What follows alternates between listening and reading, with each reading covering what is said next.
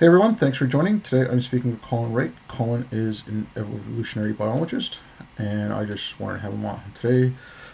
Maybe we can talk a bit about COVID-19, but also Colin's gotten in a little bit of hot water every now and then on Twitter, so maybe we can talk about that. Hey Colin, thanks for coming on. Thank you for having me. So yeah, I mentioned you're an evolutionary biologist, and I started following some of your stuff or seeing it because people we both follow were tweeting it out around some of the trans issues. Like first, most of the stuff I noticed you were talking about insects, which was kind of cool. Yeah. But then that was my day job, doing insect research. Yeah, so then, like I said, then you were starting to focus a bit on the trans. But I mean, if you want to go from like how you started talking about, like why you went from talking about insects to like wanting to focus, I don't want to say wanting to focus, or maybe needing to have to focus on that. Yeah, it's probably an interesting thing for an insect biologist to be doing, I can imagine, at least from the outside. But it really took place, so I guess let me backspace a little bit. So before I went into the sciences, I was pretty active online and like the new atheist community, and I was outspoken against the attacks from science that were coming from the religious right at the time, the young earth creationists and intelligent design people. When I went to grad school to study animal behavior, I sort of had to self-censor a little bit more as more professors started following me on social media, just because certain things you don't want to say anything controversial because people are on your committees and people have a lot of power over you. And so that kind of made me self-censor a little bit. And all through grad school, I kind of self-censored more and more and more.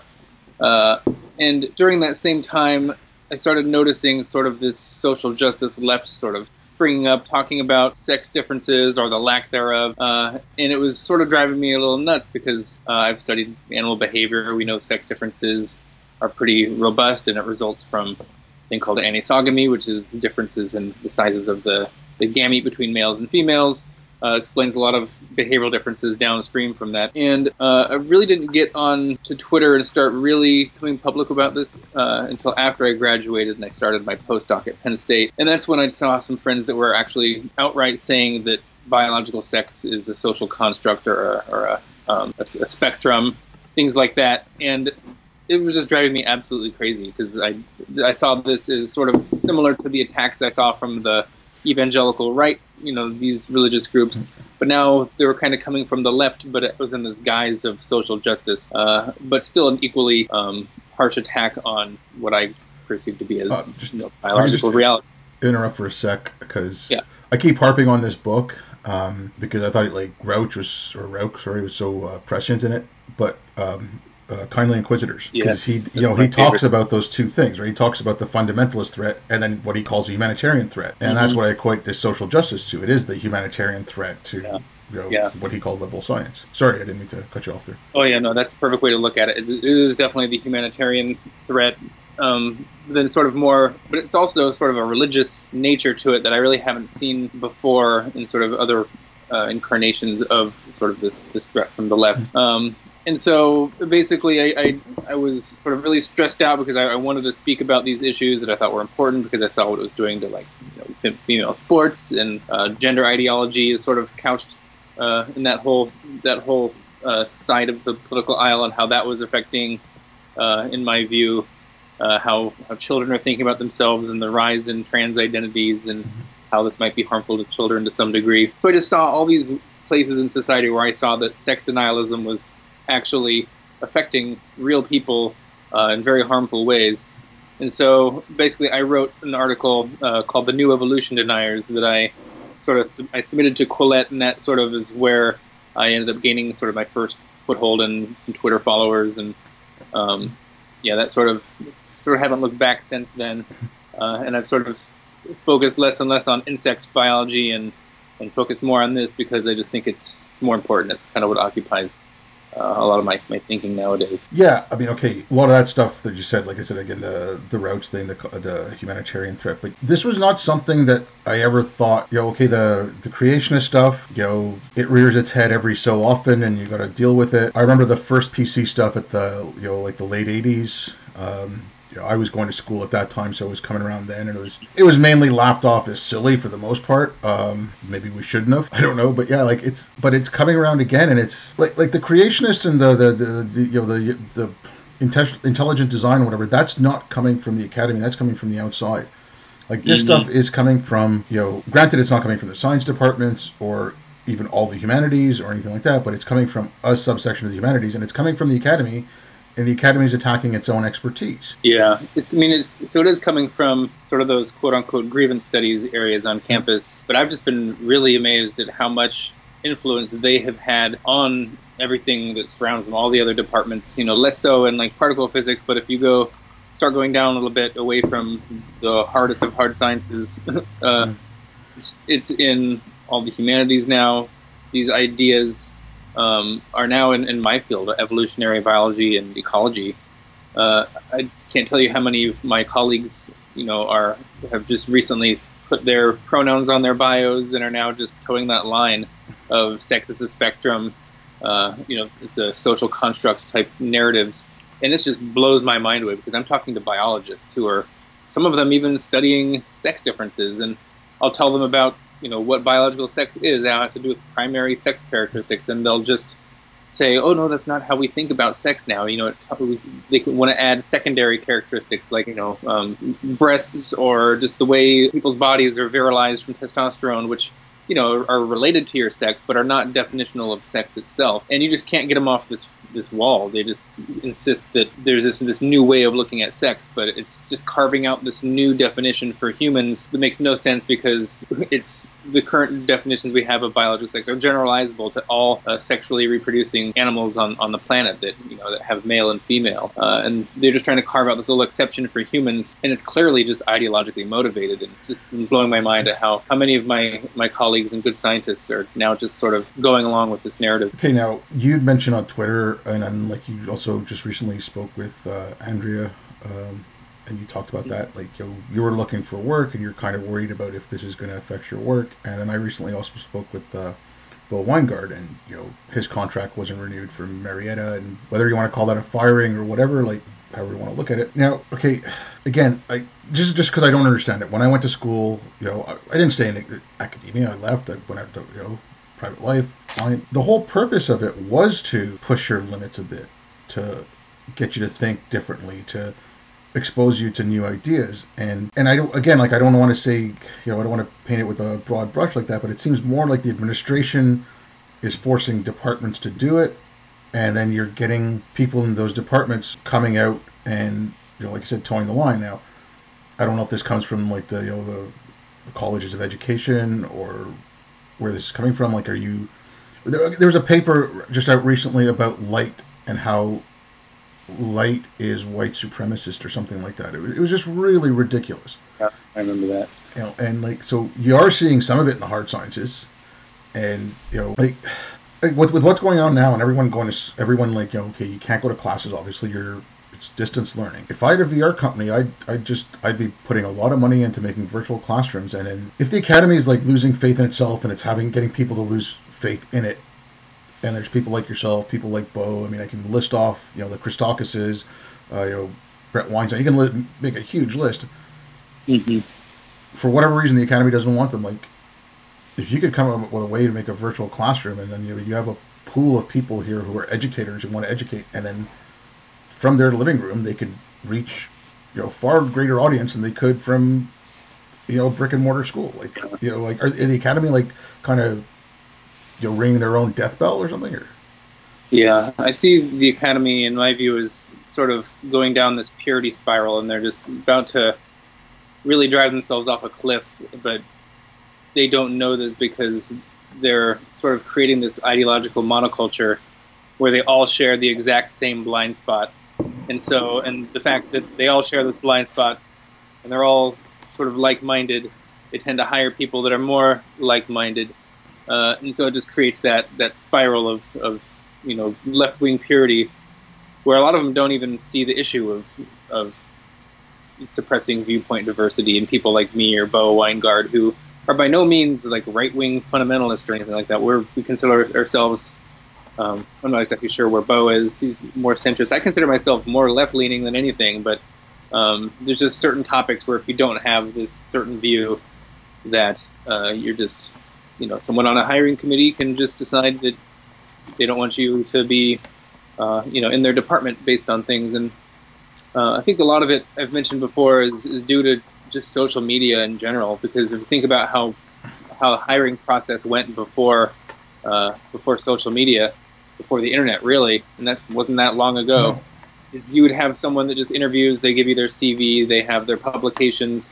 You'd invite them for an interview, but there's certain questions that we all realize are sort of unethical to ask, like your political views, like who'd you vote for, are you going to have kids? But we all realize these aren't things that are important to ask to someone who's going to be a microbiologist, for instance. Like, your politics doesn't matter for microbiology.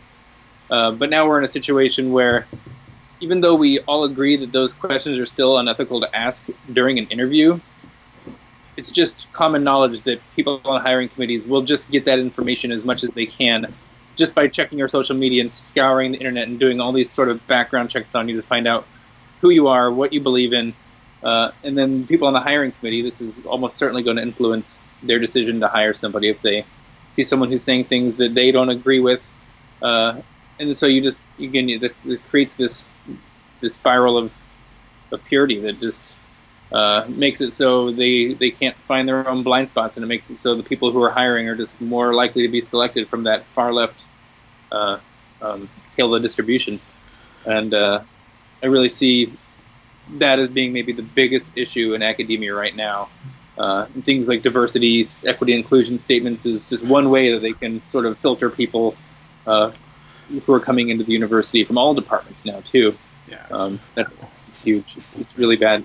Well, it's one shibboleth after another, right? Like, if you just got to keep, and if you don't agree with all of them, that's it. You're ostracized. But I mean, again, like, I appreciate, higher education. I appreciate all that, and I don't want to like shit on it or anything. But like, feel free to. But like the special, like how it got so specialized, right? You're an evolutionary biologist now. Someone who works in biology, but in another field, let's say they do plant evolution, right?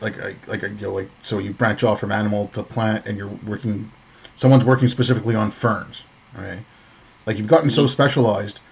Oh, well, I don't feel right talking outside my field. So when then you had these fields come in, like the gender studies and the queer studies and all that. Oh, well, those are those fields, and they're the PhDs, they're the specialists, so we can't tread on their turf, type of thing. And it was kind of like they built the things themselves that are now. I equated it to when I saw the kids at Evergreen and Sarah Lawrence, or I can't remember, whatever. I equated it to, they created their own golem that came back to kill them, right? Like, that's what they're doing now with these rules. Like, because they don't want to talk about race. Oh, well, that's the race theorists. They handle that. We don't. Mm-hmm. For a long time, that's how I thought about things too. I said, they're these race theorists or gender studies people.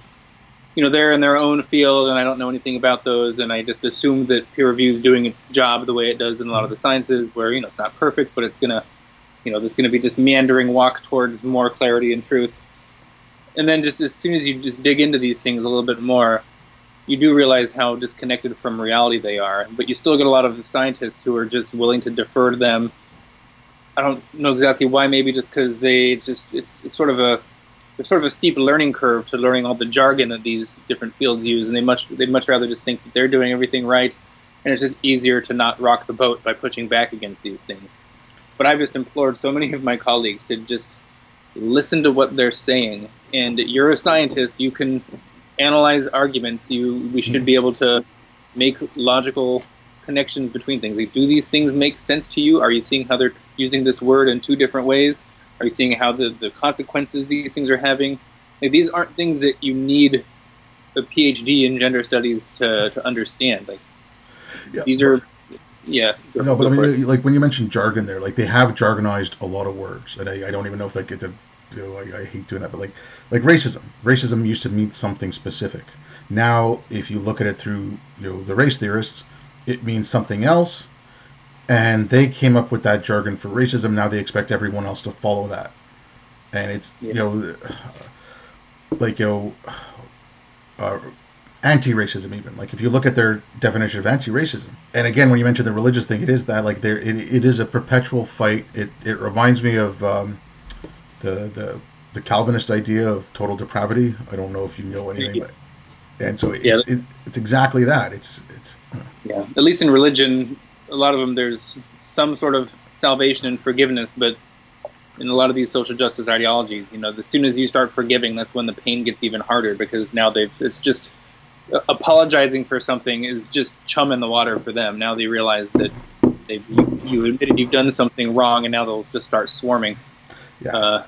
So that's what I said too. Like again, I don't want to compare them to ISIS, and no, I'm not saying they're worse than ISIS, but ISIS at least offers you 72 virgins in heaven.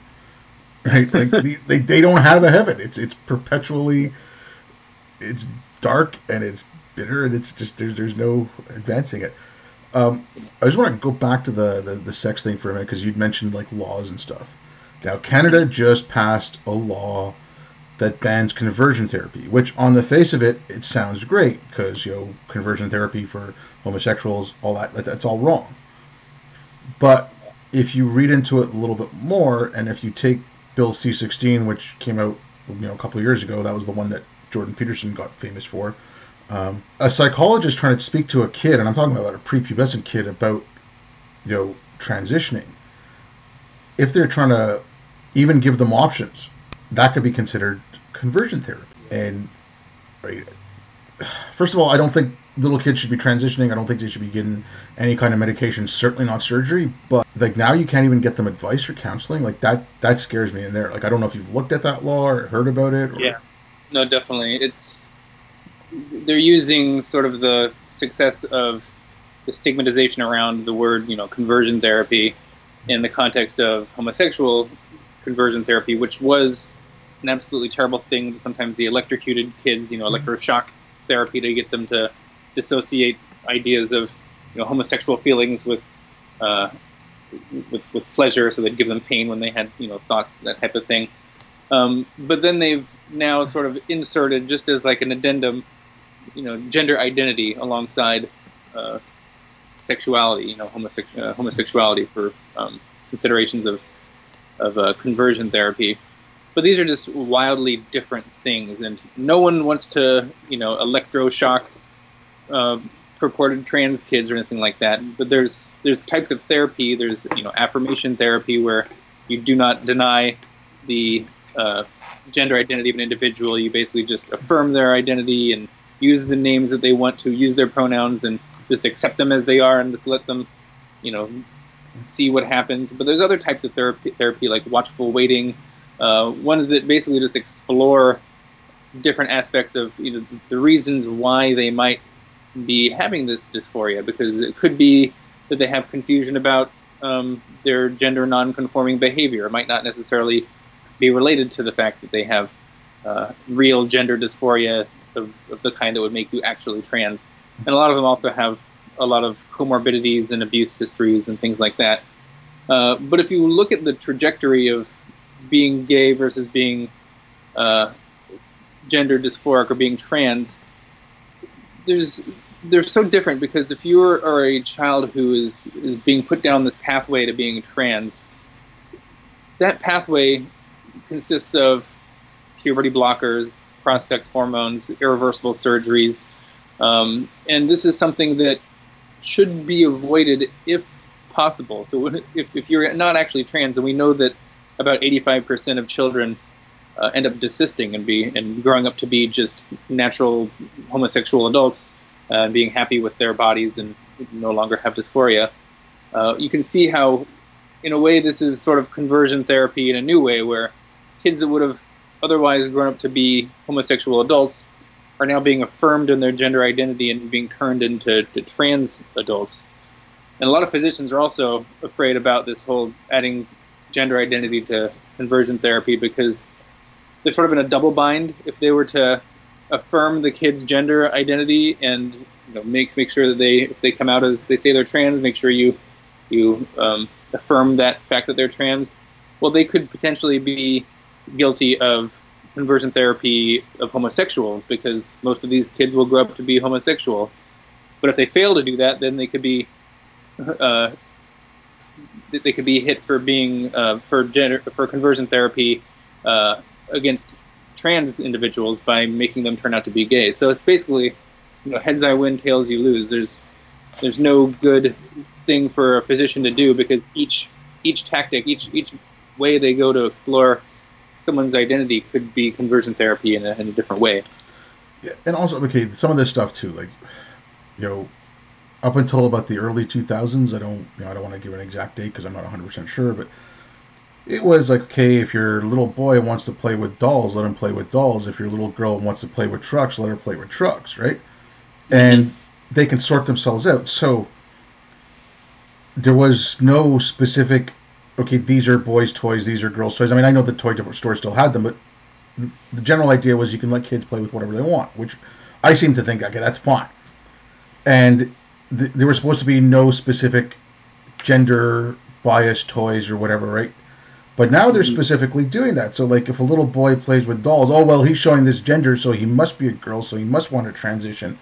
And it's like, they, at one point, talking about how this is all fluid and it's non-binary, this and that, but then at the same point, they're creating these rigid roles that they wanted them to fall under. Now, I don't see what's wrong with if a little boy wants to play with dolls and he feels like wearing a dress, like 6 years old, let him. I don't care, 10 years old, let them, right? Yeah, that's the kind of boy you are. Who cares? Yeah. As long as you could, tell them, okay, you might get teased at school, this and that, don't worry about it, do whatever you got to do. Like, you can support the kid. You don't have to give them blockers and tell them you're this or that. Just, you're whatever, you're Jonathan, and that's what you're doing, and, go fill your boots. So I thought that was always the progressive stance. That's the stance I've always held, is that we need to not pathologize gender non-conforming behavior, or quote unquote, like, sex atypical behavior. If you can have masculine girls and effeminate boys, and rather than holding people to these rigid regressive stereotypes that we associate with sex, we just need to expand the notion of what it means to be a little boy or a little girl or a man and a woman. Just because you happen to be more similar in your behaviors and your preferences and your mannerisms to the average female, and you happen to be a male, like, well, you're just an effeminate male. This has nothing to do with being trapped in the wrong body to any degree. But this is sort of the narrative you're now hearing, which is, I think, just extremely, it's a extremely conservative view of gender roles that they're latching onto, and extremely harmful too, because you're telling people they're born in the wrong body, that leads to them often trying to alter that body to sort of fit with their the behaviors that they're displaying. It's just so mind-boggling to me that this is now what the quote-unquote progressive movement is championing, because it says anything but. It's just bowing down to the regressive conservative stereotypes that I thought we were all trying to reject and just live our lives normally. Apparently. Okay, but I mean, just sticking with Canada, because I was starting to work on a series of videos about not so much the gender stuff, because I haven't read enough gender studies and queer studies, but I've read a lot of intersectionality and critical race theory, so I was going to do that and compare some of the laws we're getting in Canada, because we've got now a Ministry of Diversity, Inclusion, and Youth, and their two mandates are to create a secretariat on anti-racism, specifically anti-black racism, and then to ensure that all policies from all government ministries are have a gender-based plus analysis, so basically intersectionality, and they're to ensure that all policies coming out with that. So that's a government position, not a university? No, that is the Ministry of Youth, Diversity, Inclusion, and Youth. It used to be the Ministry of Multiculturalism, but they changed it. And so Canada's got that. Oh, look, man, the States, Congress just passed something for you guys in the States like that too, so you can look into that. Fun. So yeah, but I mean, then I started work on them. I'm really crappy at videos, and then whatever. Then we all went into lockdown, so I don't know. I'm gonna try to figure it out now, I think. But like, so we've got this ministry that's doing that. Stats Canada gives you the choice of the gender you identify with. So now they're not using sex at birth; they're using the gender you identify with. So something like coronavirus now, because it's it's whatever, it's on everyone's mind, it's going on. Men are affected more than women. It's like almost 2-to-1. Isn't that going to hurt statistics? Like right away, that hurts. Like if Stats Canada is taking it based on gender identity, not sex, like that's going to hurt research. That's going to hurt everything. Yeah, it's just mind-boggling how there's just no seemingly adult in the room that's going to just say, like, okay, we need to look at the fact that it's affecting biological sexes differently. It has nothing to do with how an individual identifies. I just want to say one thing. Like this, the stats I'm seeing from Canada, at least from the provinces, they aren't showing gender or whatever. They're actually showing they're giving you as good stats as you can. I was just concerned because like Stats Canada, that's their official policy now, is just to use gender ID, but I don't know what they're doing in this specific case. Yeah. I mean, it's being used in a lot of different cases. You see gender identity being adopted across the board in just a lot of different sciences, which just makes absolutely no sense. Especially specifically for coronavirus. I think I tweeted out before, like if you were to find that coronavirus affects cis men and trans women equally, would that is the coronavirus sort of a transphobic virus? Is it misgendering trans women for some reason? And I'm sure if there were enough trans women that were affected by coronavirus, you'd probably see the same trend that they would be dying at equal rates as biological males. And this should be enough just to show people that the factor that we care about here is being male. It has nothing to do with your identity.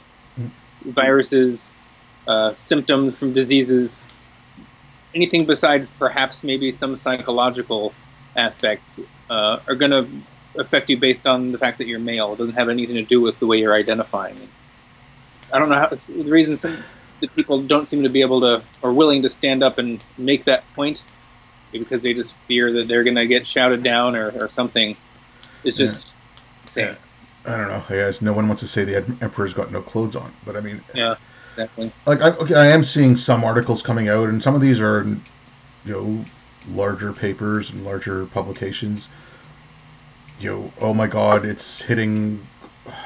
This wasn't a publication. This was actually Ocasio-Cortez. Oh my God, more and black, brown people are doing it. This is because of environmental racism and this and that. The Atlantic put something out that even though more men are getting affected by it, it's it's going to cause more hardship to women. Again, when you need expertise, when you need information that you can trust, people are losing trust in this stuff. People don't know who to turn to. They don't know where to go. And again, if you let's say, granted, this is not your field of expertise, but you've studied evolution, you study biology, you can read data, you can help maybe, and even just going through the raw data and stuff like that. Wouldn't you want as many experts as possible working on this? And they're shooting themselves in the foot. I don't know why they're doing this. The media and the academy right now are just, I'm at a loss for words why they're doing that. I have no idea. Yeah. The whole, what was the word you used that AOC did? The climate injustice or environmental racism? Yeah. Environmental racism. Yeah. I mean, this is classic critical theory where their only job is to problematize anything at all costs. There's no situation where a critical theorist has entered a room and concluded that this room is sufficiently diverse. I have nothing to do here. That is just not what they're paid to do. They're paid to just problematize any state of affairs, no matter how diverse it might be in some way. They can always pick something out. There's always going to be some fly in the ointment that they'll try to insist is there and needs to be remedied. And once that's remedied, then two other things will pop up because you changed one variable and now everything else is problematic. It's sort of I don't know if you've ever read The Quest for Cosmic Justice by Thomas Sowell, but it's basically what they're doing is they have this version of justice, this sort of a cosmic, righteous justice, where they want to stamp out any injustice they see anywhere, but they're sort of blind to the fact that when you try to force reality to conform and stamp out injustice you see here, well, these things don't exist in a vacuum. You're going to have injustices pop up elsewhere that's the effect of what you're doing here. And there's no state of affairs where you can actually, whack all the moles at the same time, and to make it so you have the perfect state of affairs that they're so trying to get to. Nothing's going to be perfect, but we can't sort of make, good the enemy, or perfect the enemy of the good in that sense. And that's sort of what they tend to be doing. Yeah, but also, I mean, if you read D'Angelo, and you can see this echoed in a few other books, that racism is a permanent part of the system. Like, and yeah, it's a permanent fight. So, like, if it's not going away, then, like, no matter what you do, you will spend your whole life struggling in it. I mean, I'm putting words in her mouth, but basically, if they say that, let's say for the last 100 years, not a single racist action had taken place in the United States. No one had said a bad word. Like, everyone got hired equitably. They would still say the system is racist because of its foundation. So, yeah, racism is a permanent thing. Or they would say it's just not overt anymore, but it's gone underground, and it's still it's still there. And it's a way that you can never pin it down. It's always going to be moving the goalpost no matter what. It's just a phantom goalpost at this point. And they have this sort of self-referential, it's sort of a logical loop that they have where, to deny racism is evidence of racism, and there's no way you can ever be shown to be innocent of anything. Because built into the theory is all these little trap doors that make it so that, like, all roads lead to, you're a racist. Yeah, I mean, if you look at, like, the environmental thing, like she was talking about redlining and stuff, right? If white families move out of a neighborhood because, families of color, whatever you want to say, move in, that's racism, it's white flight. If white families move in, that's gentrification, that's also racism. If you say, I don't date, group X, well, that's racism. I only date group X, well, that's racism, because now you're fetishizing. Like, you cannot win. There's no way you can win in this.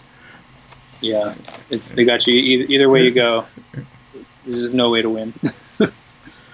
So, now, like, I mean, if you don't mind me asking, like, are you now, obviously not now, but is your job hunt going well, or are you still worried about that, or, like, do you have any idea what you're going to be doing, or?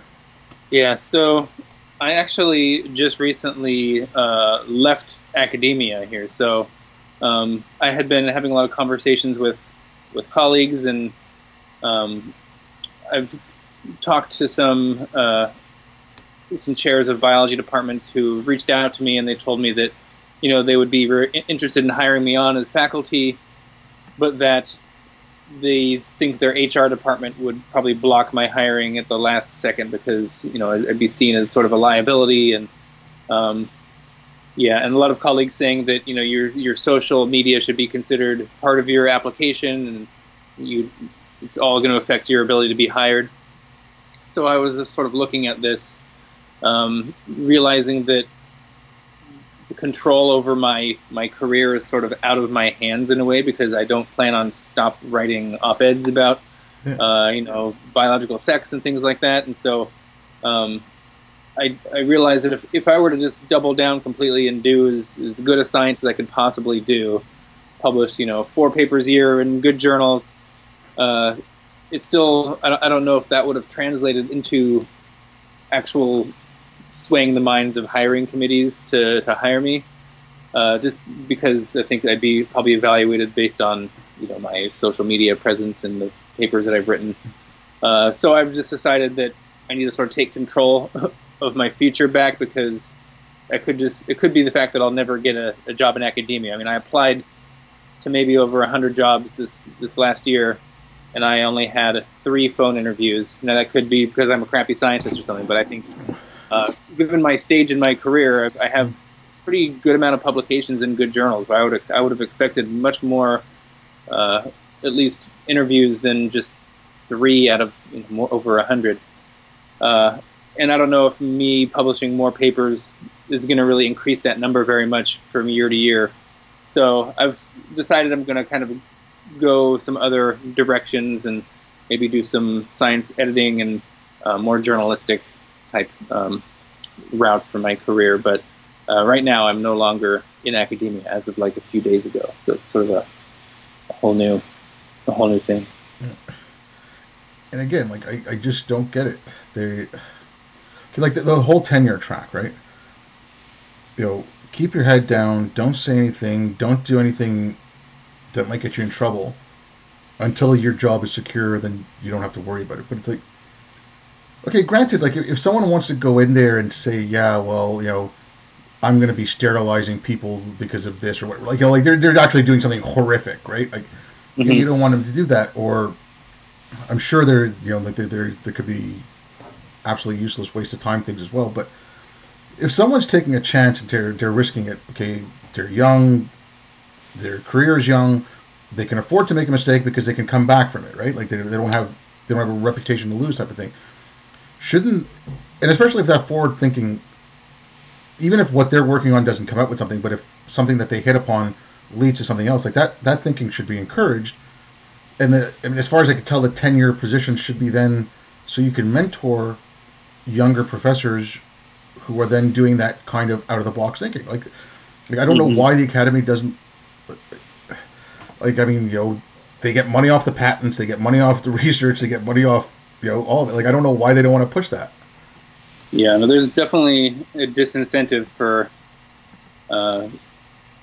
sort of bold, outside the box thinking. I think Bo said it best in his article he wrote for Quillette about his recent firing, where he said that a lot of academics they all sort of acknowledge that academic freedom is a good thing and it's a valuable thing, and that you get tenure and then you have academic freedom and you're hard to fire on those grounds, and this is always seen as a good thing, and when you talk to anybody and any scientist. But is it really, how can it be perceived as a good thing when you penalize people from doing it before they get tenure? Like if it's a good thing to have as an academic, why wouldn't it be a good thing to do as a early career scientist? Why are you filtering out those people who would actually be the beneficiaries of having academic freedom that you say is good, if you're going to filter them out before they have even a chance to get there? So do we value these bold, independent thinkers who are thinking outside the box and who are, pushing against dominant narratives, or do we not care about these? Do we not value that? And if it's valuable, which they seem to say it is, then why are we penalizing it in those early stage career, early career researchers before they can get tenure? Like this, it just doesn't make sense. There's a contradiction going on there about what they claim to value, what they say, and then what their actions, how they're actually doing this and suppressing these outside the box thinkers. But it's also like they're inculcating bad habits, right? So you've got, like, I don't know how long it takes to get tenure, but for X number of years, you're telling them not to think differently. Just think like this. Just work like this. This is how you're supposed to work. And then all of a sudden it's like, oh, well, okay, go do whatever you want. But they've been trained to think and work in a certain way. So it's almost like they have to relearn everything. It just makes no sense. Yeah, it usually takes around 6 years before you go up for tenure. Mm-hmm. And the thing about Bo's situation and firing people before tenure for their ideas, things like that, is other scientists recognize this. Anyone who's studying intelligence is going to look at what happened to Bo, and it's just going to make them either leave the field completely or make them just put their heads down and not want to be targeted, not want to make those, investigate those certain topics because they saw what happened, to this individual who did so. And so it just has this chilling effect on all the scientists who might want to start studying something or add a intelligence aspect to their research, and they're just not going to even go there. Or the ones who are going to go there are the ones that already have the orthodox views that people are going to be okay with, like the environmental people who think that all differences in IQ is purely environmental. There's nothing to say about genetics here, or at least group differences or anything. And so you get a biased narrative coming out of the academy of only one side of the debate is going to be getting jobs or feels comfortable speaking out about this certain issue, because all the individuals who might disagree have just been selected out or self-selected out in some cases too. Okay. So you get this biased narrative coming out. Yeah. on that topic, because I talked to Bo about this, because I mean it was one of the things that I think he got fired because of. So the whole IQ thing, right? Like, frankly, I heard about the bell curve when it first came out because I was in university then, but I didn't read it. I didn't, this book came out about IQ called The Bell Curve, and that's all I knew about it. I learned more about it recently when, he was on Sam Harris and he was at Middlebury there and all that. So, yeah, I'm like, all right, so I don't think it's particularly like I'm not a scientist or anything. I've always liked physics. If I was going to read it, that's been my thing, was reading physics. No. I'm like, all right, fine. Somebody's done this work on it. But if you ban people from studying it, the people who are going to be studying it are the bad actors, like those guys on YouTube now, the race realists or whatever. We can list off their names. I just don't really even want to bother. But so if you actually stop, legitimate good scientists from studying this and actually putting out decent information, you're leaving yourself open for disinformation. You're leaving yourself open for bad actors to put stuff out. And it's going to be twice as hard to come back and try to fix things. Like I just don't like, once the genie's out of the bottle, what's the point of trying to stuff it back in? Like, it just Yeah, it's really a shame because, in my opinion, there are people out there who are studying IQ differences and intelligence and all these things, and they're not very nuanced, and they have maybe some of them might have sort of an agenda behind them that you kind of, it's not the best. I'm thinking of the Stefan Molyneux out there, who I think are just pretty terrible people, using sort of this sort of science to bolster their very actually racist views. But then you get people like Bo. But I think Bo is probably maybe the most nuanced, careful thinker on that. And if someone like Bo is going to get get sacked for his measured, nuanced views and not an ounce of bigotry in there, then there's just no one can touch this field then, because I thought Bo was the most articulate person I've ever read on that subject, and there's no place for him there. Yeah, I mean, it's I just don't get it, because is there merit in discussing it? Should it have been discussed in the first place? Whatever, but it's out there. Talk about it, but it's like, again, when you put out these things like, okay, there's this point difference between group X and group Y, but then if you actually look at, and if you take the time to look at it, and I understand not enough people take statistics and stuff, but if you look at that differentiation, there's a bigger variation within each individual group than there are between the two groups, right? Like, so when you give state that one little fact out, right? And people don't know enough to look at the study, or don't go into it, or don't understand statistics enough to look at that variation.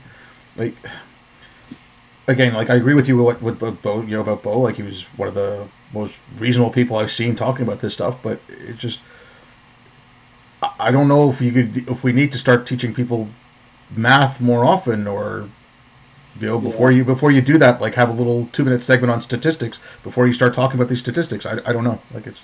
Yeah, and everyone seems to be confusing group level claims with individual level claims, where you can make a claim about average differences between groups, but then you can't use that population level claim to then make a claim about an individual, saying, oh, you're an individual from that group, therefore you must be less or more intelligent, or whatever the metric may be. So you can't use the higher level statistic to apply to an individual, because it's a distribution. People just need to look at the overlapping bell curves, I guess, to point out that there's a lot of variation, and just because you're from this group doesn't mean you can't be far on the tail end of the spectrum over here, and be more or less whatever the factor is than most or all individuals over here. So it's